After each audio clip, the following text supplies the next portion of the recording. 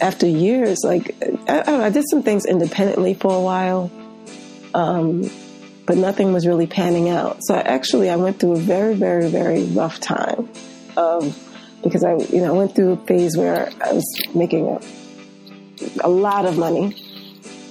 I got married during that time too to another person in the business. Just like money was never an issue. Access to things was never an issue. Then that became an issue because I didn't have the expense account anymore. I didn't have the big salary anymore. So my life changed, and it changed drastically. And I became, I guess, depressed. I was very depressed because my lifestyle was completely different. And not just different. It was drastic. I went from high to like 1,000 to 0. So I felt down and out, but I said to myself, I'm not going to look down and out, So I just, I started going to the gym. Welcome to the Pretty Girl Sweat Show, which highlights women who are balancing demanding careers with a healthy lifestyle and hurdling over personal and professional obstacles. Each week, I have a sister-to-sister chat with an inspiring go-getter, and listeners learn how good things come to those who sweat. Hey, Sweat Sisters. You're listening to episode 8 of the Pretty Girl Sweat Show, and today our guest is Angelique Miles. The New York native is a stunning, ageless beauty who knows how to survive and thrive. After being downsized out of her decades-long career as a record label vice president who signed Timbaland, Missy Elliott, Lil' Kim, and Busta Rhymes, she rediscovered her purpose and reinvented her body as a fitness enthusiast, blogger, and advocate for looking and living fabulously at any age. By the end of this episode, you'll learn how her biggest losses made her stronger and more beautiful than ever before. If this is your first time listening, what up? You could be anywhere in the world and you're here with me, and I really appreciate that.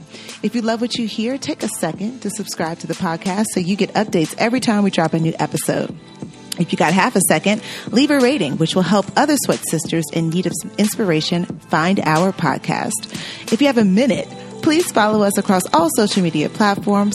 We are at Pretty Girl Sweat on Instagram, Facebook, and Twitter, and YouTube. Use the hashtag PrettyGirlSweat when sharing this episode. And if you have 5 minutes, please leave a review and let us know how we're doing. Angelique, finally. I know, right? I have you on the show. I'm so excited to have you here for so many reasons. But more so, I feel that so many more people need to know your story and your journey. So it's really an honor to be able to share it on this platform. Okay. All right. So I always feel the best way to begin talking about someone's journey is to take everyone back to your childhood. Are there any memories that you have of your childhood that stick out the most?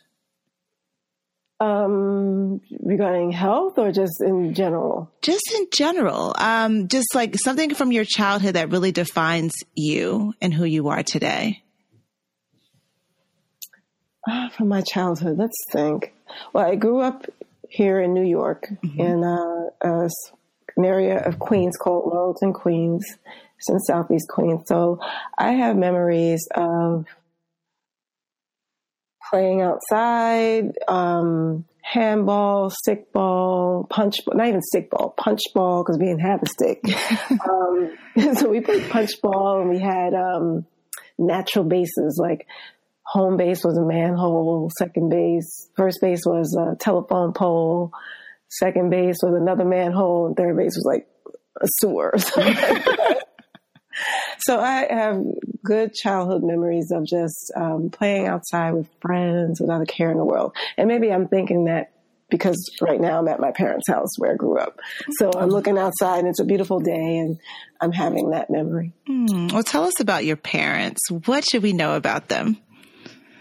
My parents, they met here in New York, but neither one of them are from New York. My mother is from Houston, Texas, by way of Louisiana. My father is from D.C., Washington, D.C., by way of North Carolina. My mother came here to live in Brooklyn with her grandmother when she was younger, and went to St. Peter Claver, and where my parents were married, and I was baptized. My father came here when he was in the service in the 50s, and he lived in Harlem, where I live now. And they met through a mutual friend here in New York City. My mother she's retired now, but she was an English teacher. And my dad was head of security at the American Museum of Natural History for 30 years. He started there in 1966, and the year I was born, and retired in 1996. So I grew up at the American Museum of Natural History. So that's why you're so smart. Okay. This explains a lot. See what we learn when we dig a little deeper? Okay. So siblings. I have two brothers, an older brother who's like 8 years older than me. So we never hung out. We never, he's like, he's in a different world than I am. And then I have a younger brother who, was also in the entertainment industry, as we'll get into, like I was. But he's about 4 years younger than me, so we were pretty. When he was in high school, I was in college. Okay. So so we never necessarily had the same friends and stuff like that. But I'm the only girl. So were you kind of like his second mom, though? No. You're like, no, I wasn't doing anything for that dude. Nothing like that. We fought like cats and dogs. Oh, wow. Okay. Well, so you mentioned, memories of playing sports growing up. I'm sure your little brother may have participated in that or not. Or you may have done it with your friends, but what did fitness look like and a healthy lifestyle look for you all in your household? I can't say my parents were ever really into it, but my parents are, they're not, neither one of my parents drank nor smoke. Back when in the 70s, I think in a lot of Black families, we were eating probably very unhealthy things. Like, I don't know if people remember like Scrapple and, you remember Scrapple? Oh, Scrapple, yes. And Sam and fried pork chops and things like that. And, my mother would make greens with neck bones. But I do remember as times changed, she would use, smoked turkey instead of neck bones, or, we stopped eating fried pork chops and, things like that. So I can say that as the more they knew, they transferred it onto us. But we're all naturally, like neither one of them are big or anything like that. Like my parents were small up until they got older, and no real health issues even now in their 80s. Wow. And I think that's attributed to the fact that they didn't smoke or drink. Yeah. Like I've never seen them smoke or drink. My mother may have a beer once or a glass of wine once in a blue moon, but none of those vices were ever seen here. For me, my parents made sure I was active. Like I went to dance school. My little brother I still call him my little brother. He's 47 years old. I still call him my little brother, but he was like a baseball star. Like he was in Little League, and he played baseball all throughout high school. So we both had our thing. Like they made sure that we were active in that way. We had to choose something. And mine, we played sports in the neighborhood because, that's what you did. But I went to dance school for a long time. So did you continue doing dance all the way through high school? Up until I was about 16, and then I got fast and grown and didn't feel like spending my all weekend at dance school. Okay. And so that speaks volumes too, because one of the things that is interesting is that girls do get to a point in their life where they kind of make that transition where they're doing something regularly, whether it's an after school activity or they're playing a sport. And then, they kind of shift to doing something else or lack thereof. So what do you think were some of the reasons why you decided to either not play a sport or to discontinue dance? I was never into sports like that. like I said, we played punch ball here just as something to do. I can't say that I was that into it. But my best friend at the time was a track star. Like her family was really into track. So I tried track and I was like, I don't like it. Yeah. And, so it's like dance school I liked, dance I liked, but I can't say that I ever wanted to do it as a profession. And my father got really, really upset with me one time because before they performed at City Center, Alvin Ailey Dance Theater used to have their yearly, whatever those performances at the American Museum of Natural History. Mm-hmm. So my father knew Alvin Ailey when he was still alive. And of course my parents thought I was like the best dancer ever. Mm-hmm. I never felt that way about myself. I never, had the flexibility that some people did or the point that some other people did. And so when he introduced me to Alvin Ailey, he was like, would you like to dance with me? I was like, no. Because I didn't think I was, I think I was very good. And I knew it wasn't something I wanted to pursue long term. I always knew that it was something I enjoyed doing, but I never thought I want to do this as a profession. Well, at least you can check meeting Alvin Ailey off your bucket list, though. Absolutely. I wish, Instagram or, smartphones were around then because I would have had a picture. I don't have a picture. Exactly. I mean, but hey, we believe you though. You're a trustworthy person. I believe you met her.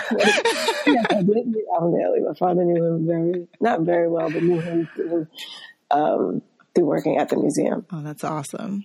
So then you went to Hampton University. What made you go to that prestigious HBCU? Well, actually my first, and people in Bison will love this story. My first choice was actually Howard. Oh, okay. It gets juicy. All right, let's go. But my father is from Washington, D.C., and this is like the cocaine 80s. That area of D.C. was like, it was really bad. Yeah. And my father, knowing D.C. like he did, he's like, you're not going to Howard. So my god sister from D.C. was like, well, I'm going to Hampton. It's about 3 hours from D.C. I was like, I guess, okay, I'll apply to Hampton. Yeah. So I went to Hampton. There you go. And what was your major? I'm glad I did. I was business administration with a concentration in marketing. Okay. First it was finance, and I was like, oh no, I don't like this. And so then I switched it to marketing later. Okay. But I wish I'd majored in something else, actually. Really? In retrospect, I should have majored in communications. Mm-hmm. But back then, I only thought about, okay, making money when I got out of school, because I think that's what my parents drilled into me. They're like, major in something where you can make money when you get out of school, instead of which I drilled into my son is do something you enjoy so you can get out of school. Mm-hmm. You know what I mean? So, because undergrad doesn't really, unless you're doing something technical, it doesn't really matter what you major in. Exactly. So I wish I had majored in communications, but anyway, business administration, marketing. Well, you also said you were happy or glad that you went to Hampton. Why is that? Because I had a great experience there. I mean, the regular ups and downs of going to school, but I met some lifelong friends there. I think being in D.C. during that time, I probably could have gone in a different direction, mm-hmm. Because there was a lot going on. I grew up pretty strict, in a strict environment, because I went to an all-girl Catholic school. Okay. And I think I would have been I don't know, I could have been lost in D.C. Even though I'm from New York, I was a sheltered New York girl. I wasn't very streetwise or, I don't think it would have worked, me being in another big city. Mm-hmm. And when you stepped on that campus as a freshman, what were you envisioning your life would be like once you graduated? Well, I will say that I first went to pre-college. Okay. So I had like a head start at Hampton. So when I got there in August as a freshman, I kind of had a head start and had met a bunch of upperclassmen and stuff like that already. So, but I thought when I leave here, I'm going to be ready for the world. And I'm going to be successful and ready for the world because I'm here. And I was meeting so many different Black people. Like in New York, you live in a neighborhood and those are the Black people you see. Or you don't see what's behind closed doors in New York. Like it could be a graffiti stained door and behind it could be a palace. Mm-hmm. Whereas I met people at Hampton, like I met, people who were middle class, people who were poor, and people who were really like upper middle class and wealthy Black people. I've never met people like wealthy Black people before, mm-hmm. So it was a great experience. I didn't pledge. I did go to an AKA rush. Good choice. Okay. But I didn't pledge because it was like, I don't know. I think a lot of New Yorkers don't pledge. Yeah. It's really not a part of the like culture in the Northeast. Yeah, I didn't really feel like I needed to belong to anything. Yeah. Mm-hmm. So I was just like, but my roommate, she was disappointed because she pledged Delta. She was like, I'm going to pledge Delta. You're going to pledge AKA and we're going to do this. We're going to do that. And I was like, oh, not so much. But I appreciate the experience. Like I was there when she was going through, her pledging experience. Yeah. And it was, the lines were deep then, like 50 each. Or something like that. It was just part of the whole experience and homecoming. And it was a great experience. I love that I went to an HBCU. Okay. So. Well, you mentioned success. That's what you were hoping for when you graduated. At that age, what did success really, really mean to you or look like to you? To me, it looked like you had a house, you had a husband, you had 2 cars, and you had children who were smart in school. Probably, I'm sure I had a very idealistic outlook on what success should be. Okay. But when I got out of school, that, had a rude awakening. Well, we're going to talk about your career in a little bit, but, you had a pretty successful journey. Were there any specific hacks that you learned in college that you still use today? In college? Yeah. Like when it comes to just like time management or like, whether it's studying, anything that you picked up in college that you still apply today? I would say just really focus, mm-hmm. because being at Hampton or historically Black college, it can get you off focus very easily because, there's always something else going on. Mm-hmm. Always something else going on. So you have to really just shut all the noise out and focus. And that can be really difficult. And even now, sometimes living where I live in New York City, like a place like Harlem, there's always something going on. And sometimes I just have to shut out all the noise and focus on what I'm doing. Being in New York City, period, can be distracting. But if I have a goal to meet or a deadline to meet, I have to really just focus and maybe not attend an event I'd like to attend, or mm-hmm. when it's nice outside, I can't get out. One of those 80-degree days when you want to be at the beach, but you have to stay in. Exactly. So it's just, I would say that's the only thing that I remember that I've applied, because college was so long ago. That was 30 years ago for me. So I don't remember what I was doing. See, that's the gag. You look so young. It's like people are going to be like, 30 years ago. Okay. Actually, it's my 30-year anniversary. Oh, congrats. Yeah. That's so awesome. 1988. Yeah. Wow. That's dope. Okay. Well, tell us about your first job. What did you do exactly to get your foot in the door? My first job was actually in finance. Okay. And sometimes you have to do something to realize that's not what you want to do. Mm-hmm. Mm-hmm. And finance was, because I majored in finance, and somehow I got to Shearson Lehman Hutton, and they were on the 102nd floor of Two World Trade. and you had to take like 2 elevators up. First of all, it was like an hour and a half commute to Wall Street from Queens. And then it's like that 2 or 3 elevators up to 102nd floor. I was always late because I had to be there at like 8:30. So I had to leave my house at 7. I was miserable. And it wasn't, and I was like, this can't be life. All right. I don't like this. It was very rigid. Like, this is 1988 again. So like, I remember I worked in mutual fund sales, and I remember the head of the department was like, women have to wear skirts. And I was like, I don't want to work anywhere where anybody tells me I have to wear a skirt.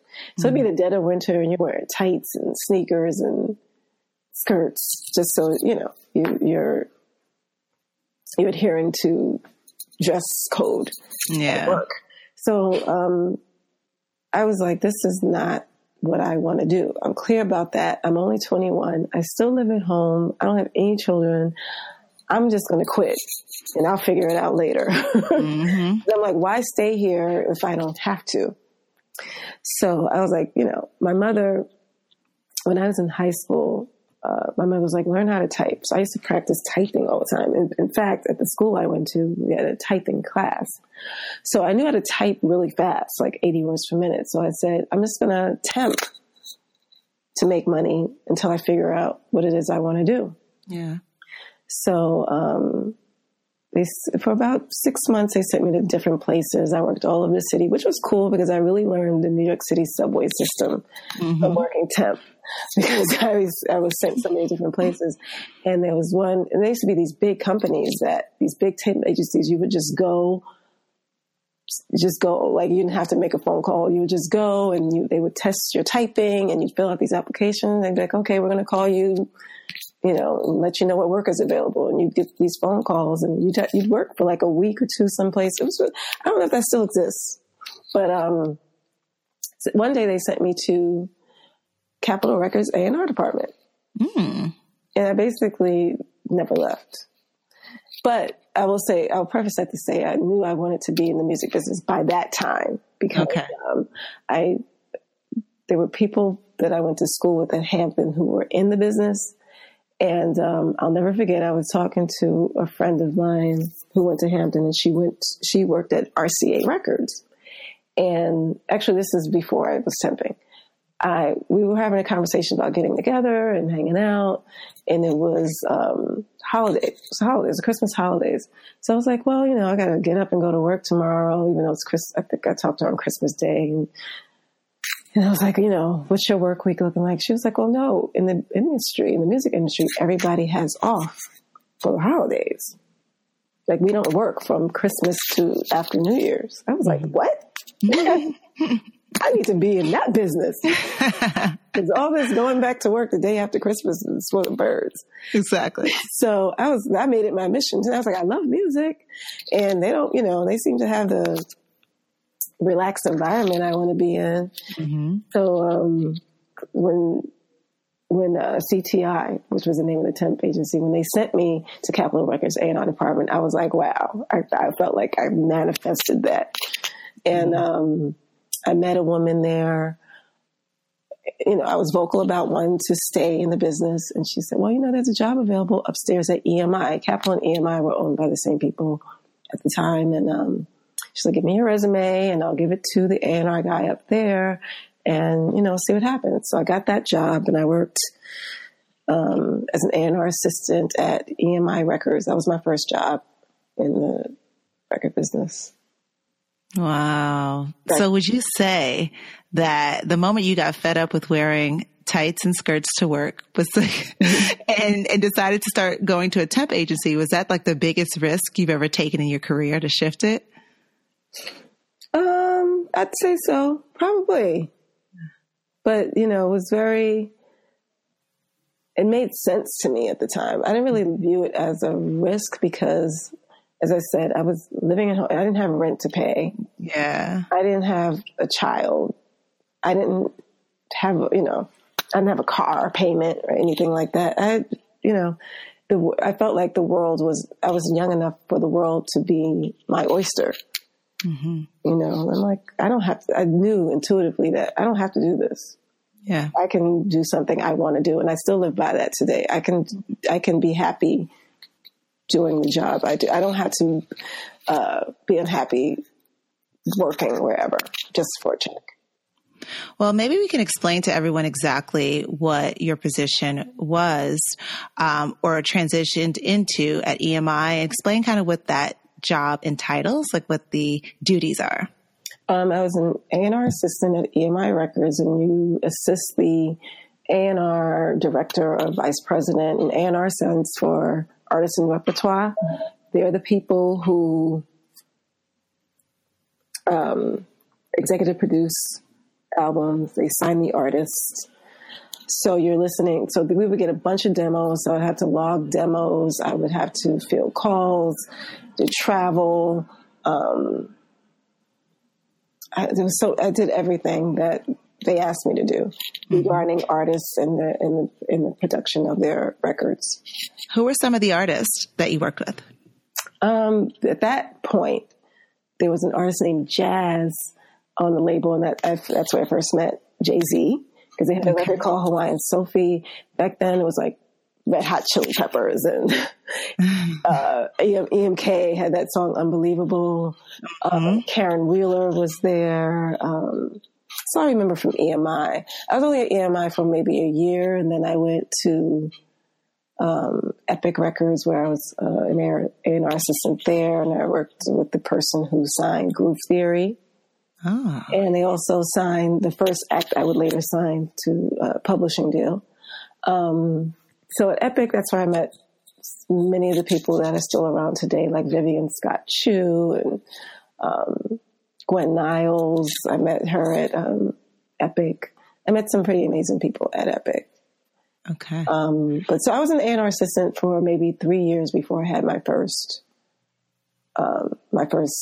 executive job. Okay. And then within your executive job, what were your duties? I was, my first executive job was a manager, East Coast creative at Warner Chappell Music Publishing. A Black woman by the name of Rochelle Fields hired me, and by this time I had a baby. Okay. I met my son's father, had a child, and we both had babies the same age. So I think that's where the connection was. I think that's why she wanted to, because there were other contenders with more experience than I had, but she, I think, felt a connection to me because of our children and hired me. And I also had other people speak up for me because, like I said, my boss at the time was a successful A&R person, and I think Hiram Hicks, who managed Keith Sweat and some other really big acts at the time who were on Warner Chappell. He spoke in my favor, and also Cassandra Mills was another person who recommended me to Michelle for that job. So I had a lot of help, but that was 1993. This job. It was I was a manager, and I made $50,000 a year at the age of 25. 25. That is not too shabby. Yeah. Not too shabby. And that was the 90s when $50,000 went a much longer way than it does now. Yeah, absolutely. It did. So out of those mentors that you mentioned who moved the needle for you, what is some advice that they gave you throughout your career that took you maybe even a step further in that position? I can't say that I got a lot of advice. I think people, I look to what people like Cassandra Mills and Vivian Scott Chu, well, she was just Vivian Scott at the time, and the people who were doing what I wanted to do, I just used their example. But I really can't say I got a lot of advice, honestly. I kind of learned a lot on my own. Mm-hmm. Well, how did you learn on your own? Are there any specific ways that you learned things? Was it just through trial and error? Was it through reading? I did read. There's a book that everyone read in the 90s. I think there's been like 12 different editions since then. I think it was The Business of Music. I forget who the author was, but everybody's like, read the publisher, because I didn't know anything about music publishing when I got the job. It was like, read that chapter in the book, and they'll tell you everything you need to know about music publishing. And you will earn that $50,000, girl. Just read that chapter. I'm like, read that chapter. Like, forget all the school that you did for 4 years, and then, the other years before that. This chapter is going to set you straight. I love it. And, it was a very, I was lucky because Warner Chappell was like, as far as music publishing companies go, it's like one of the 900-pound gorillas, which is what the book called them, actually. Like Warner Chappell, EMI at the time, which is now Sony. It was like, if I had to work for any music publishing company, that was the best music publishing company to work for. And they also gave me an office who was previously occupied by a songwriter named Sammy Khan, who had just passed away. And he was this songwriter that wrote like High Hopes and Take Me Out to the Ball Game. Like, he was like this icon, and they gave me his old office. Wow. Which I was like, that's a sign. Yeah. And his energy. Yeah. Kind of rubbed off on you. That's awesome. And, like I said, money back then was different in the music industry. So it was like, oh, go find some, go furniture shopping and buy yourself some furniture for your office. And I had a really nice size office, huge desk. And I was just really just excited to be 20 something and having the opportunity. And so it was just really about connecting with attorneys and connecting with the writers. Yeah. So. Okay, so what inspired you to start sharing your health journey online?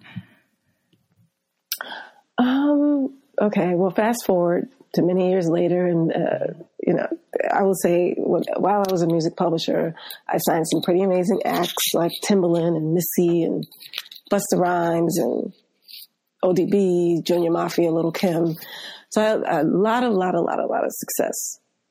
I grew from manager to vice president there.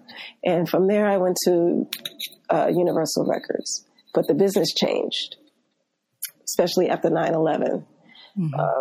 So long story short, I had a couple of more jobs after Warner Chappell, but the business changed to the point where my last job, they didn't renew my contract. So I stopped working. And for whatever reason, even with my pedigree, I wasn't, in my experience and all my successes, I wasn't able to get another job. And I still to this day don't really understand why. But now I kind of do.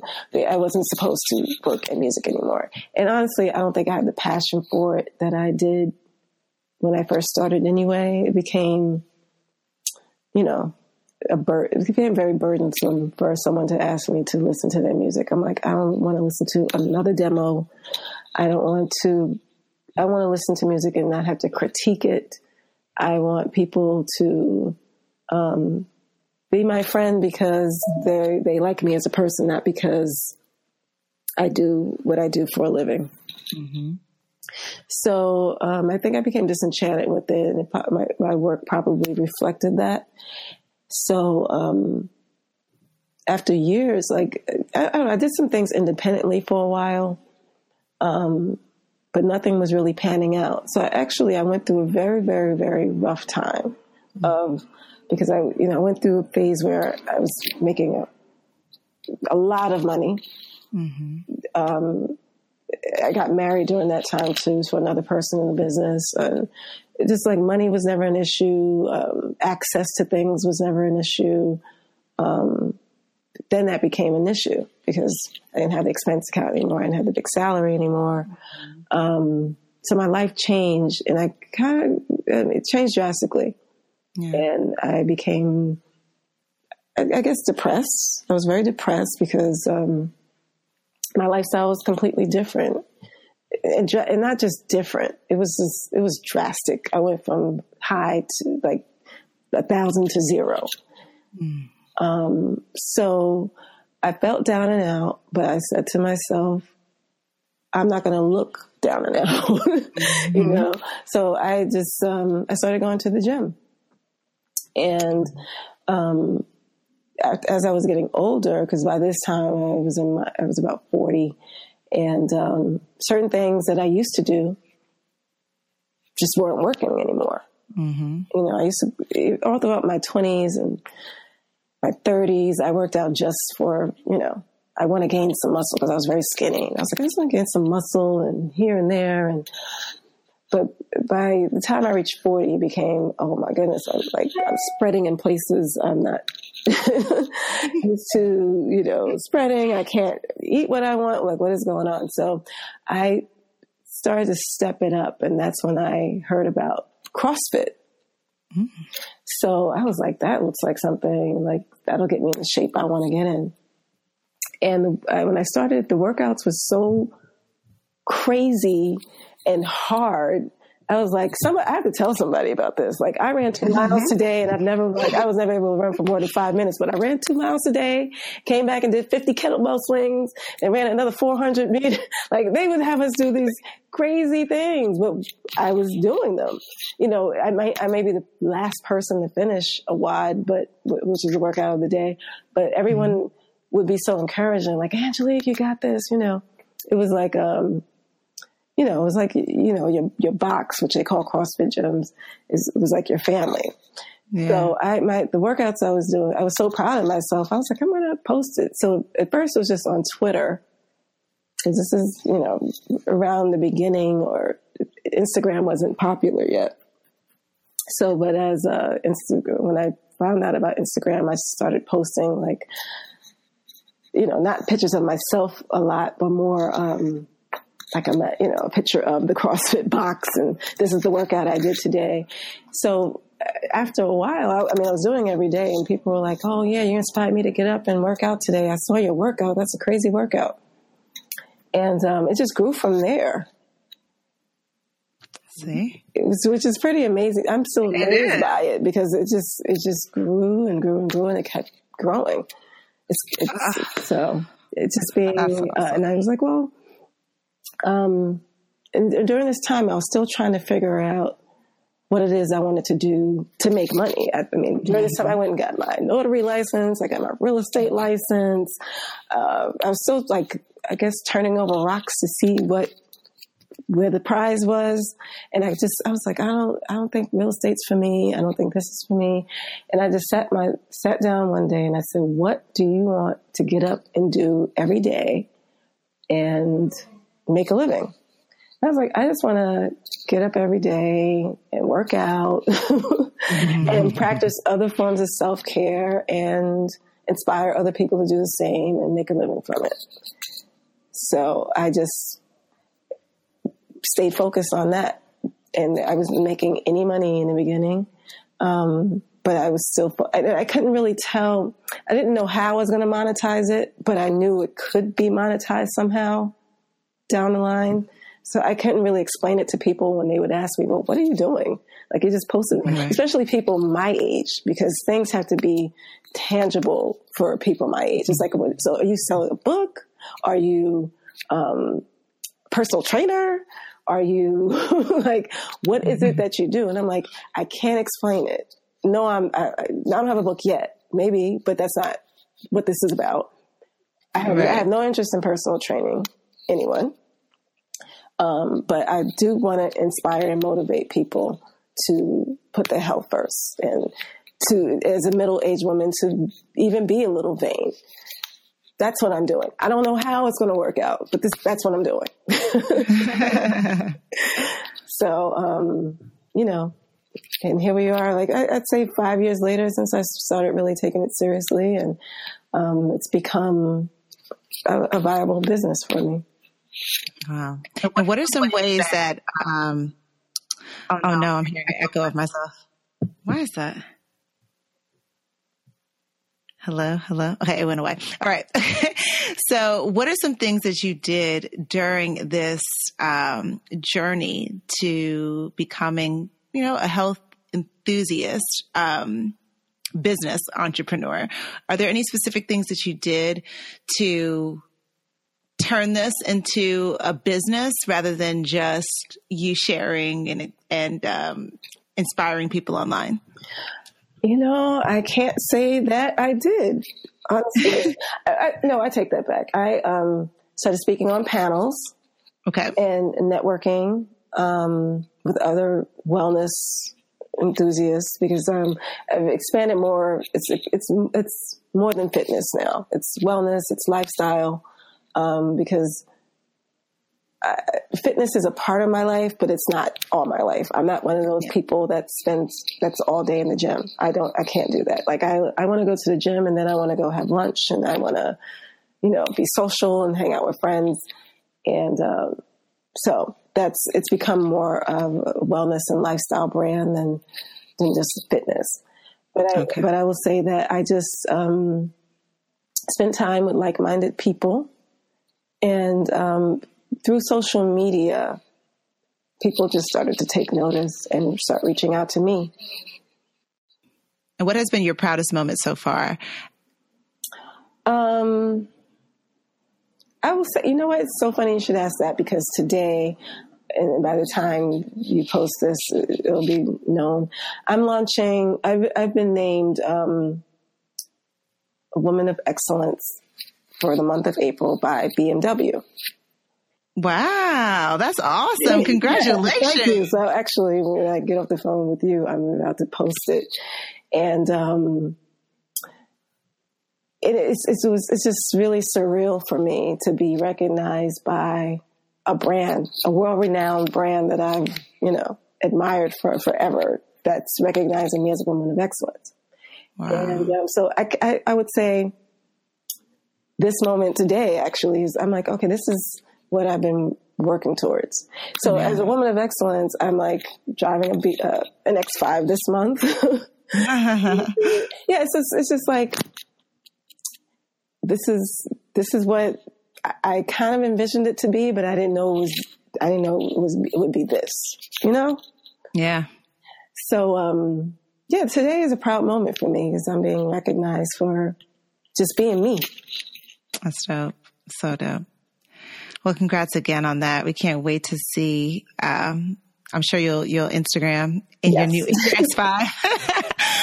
We can't wait to see some visuals of that. That's going to be awesome. Okay, so let's fast forward to some of your routines and habits. What are some things you do every morning and every night that you just try to never avoid? Every morning I wake up and I say thank you. And then I have apps on my phone. And I know some people don't want to get on their phone in the mornings, but my routine's on my phone. So I have 3 apps that I go to every morning.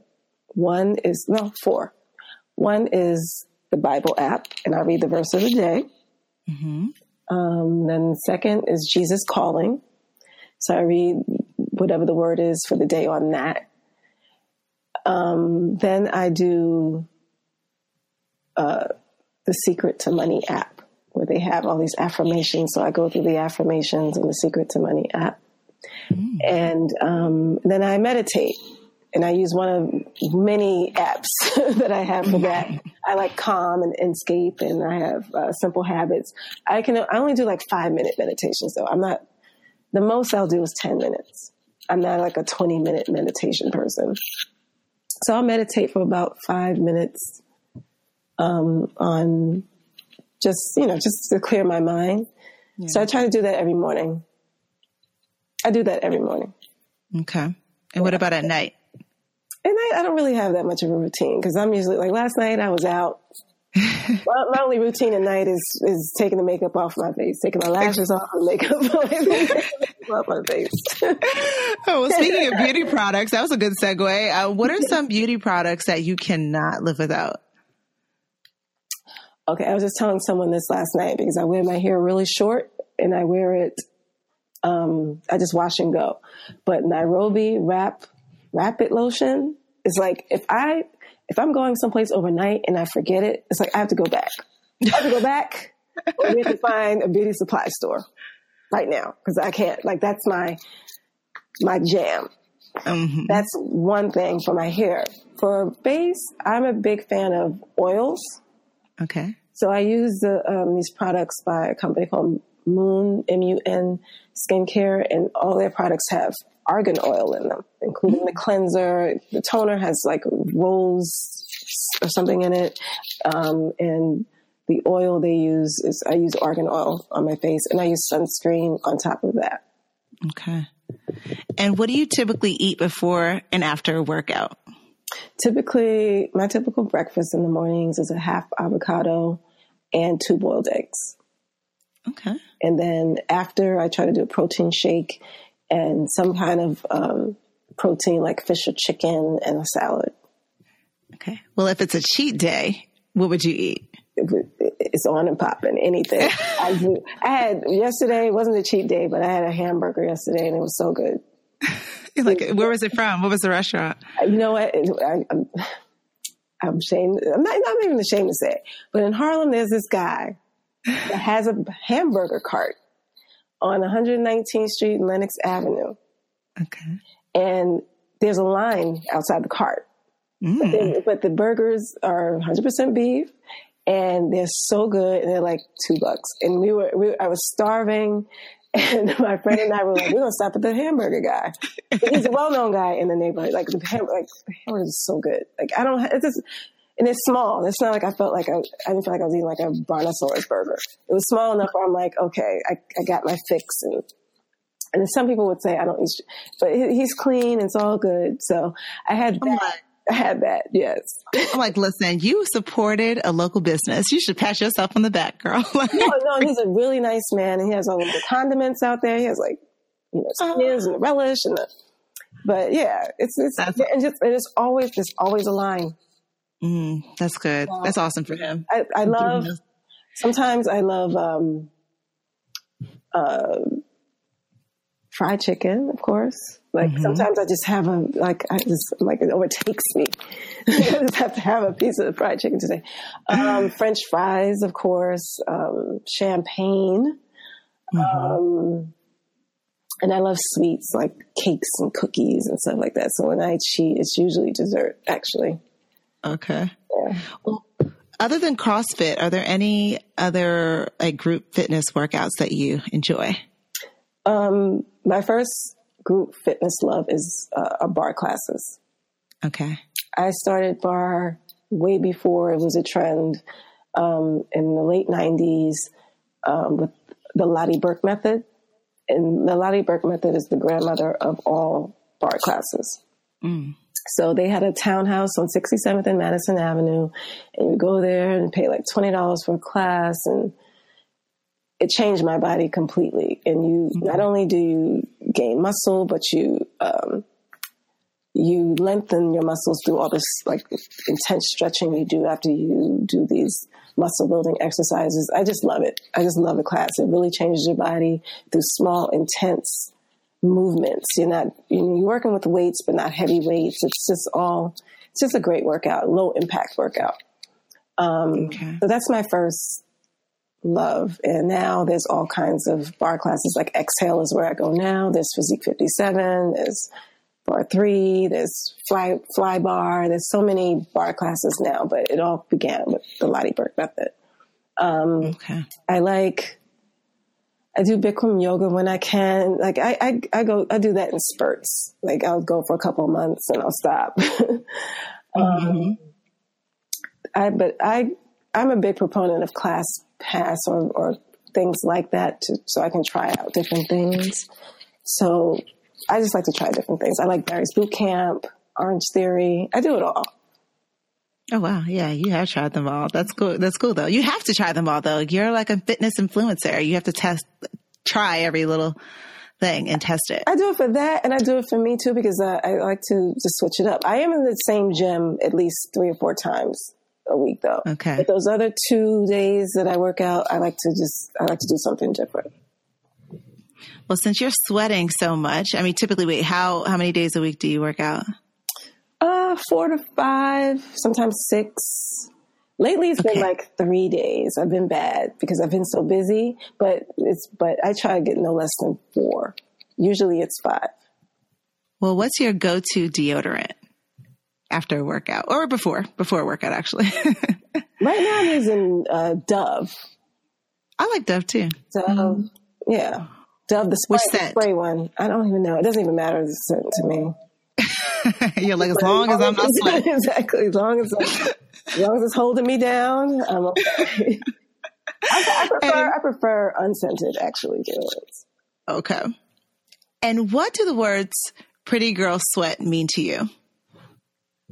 It means pretty girl sweat. No, it means that. It means, what does pretty girl sweat mean to me? It means, I guess people can, think that pretty girls are supposed to be prissy and not sweat. It means that to be pretty, you have to sweat, or you should sweat. Mm-hmm. And what is next for Angelique? Well, what's next for me is I do want to write a book. I believe I have a testimony. I mean, we've only touched on the surface of my life. And I think my story could inspire someone or motivate someone or give someone hope. So I do want to write a book. I do want to do, I want to do more speaking engagements. I want to really connect with people face to face. I don't know. I have so many things I want to do. Mm-hmm. More brand partnerships, of course. And, the whole social media phenomenon is so new.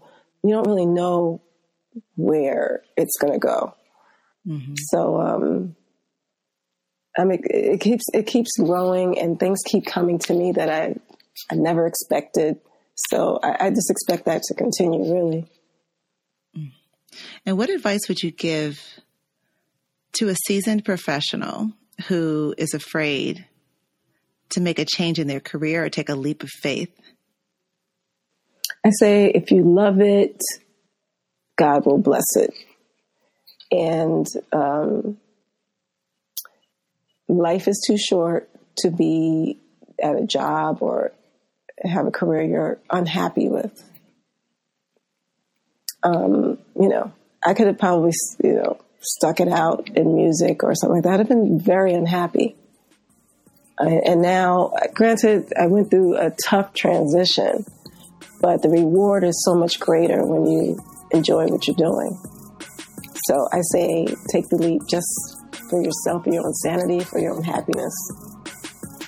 And that's Angelique. Follow her on Instagram and Twitter at Angelique Miles. Just one more thing before you take off. Do you want to get a short email from Pretty Girl Sweat every Monday and Friday that serves as a daily dose of all things inspiring and allows you priority access to our upcoming events? Just go to prettygirlsweat.com. That's prettygirls with an S, sweat.com. Drop in your email and you'll get the very next one. And if you sign up, you'll soon discover that there's no hood like sisterhood. Until next time, always remember that good things come to those who sweat.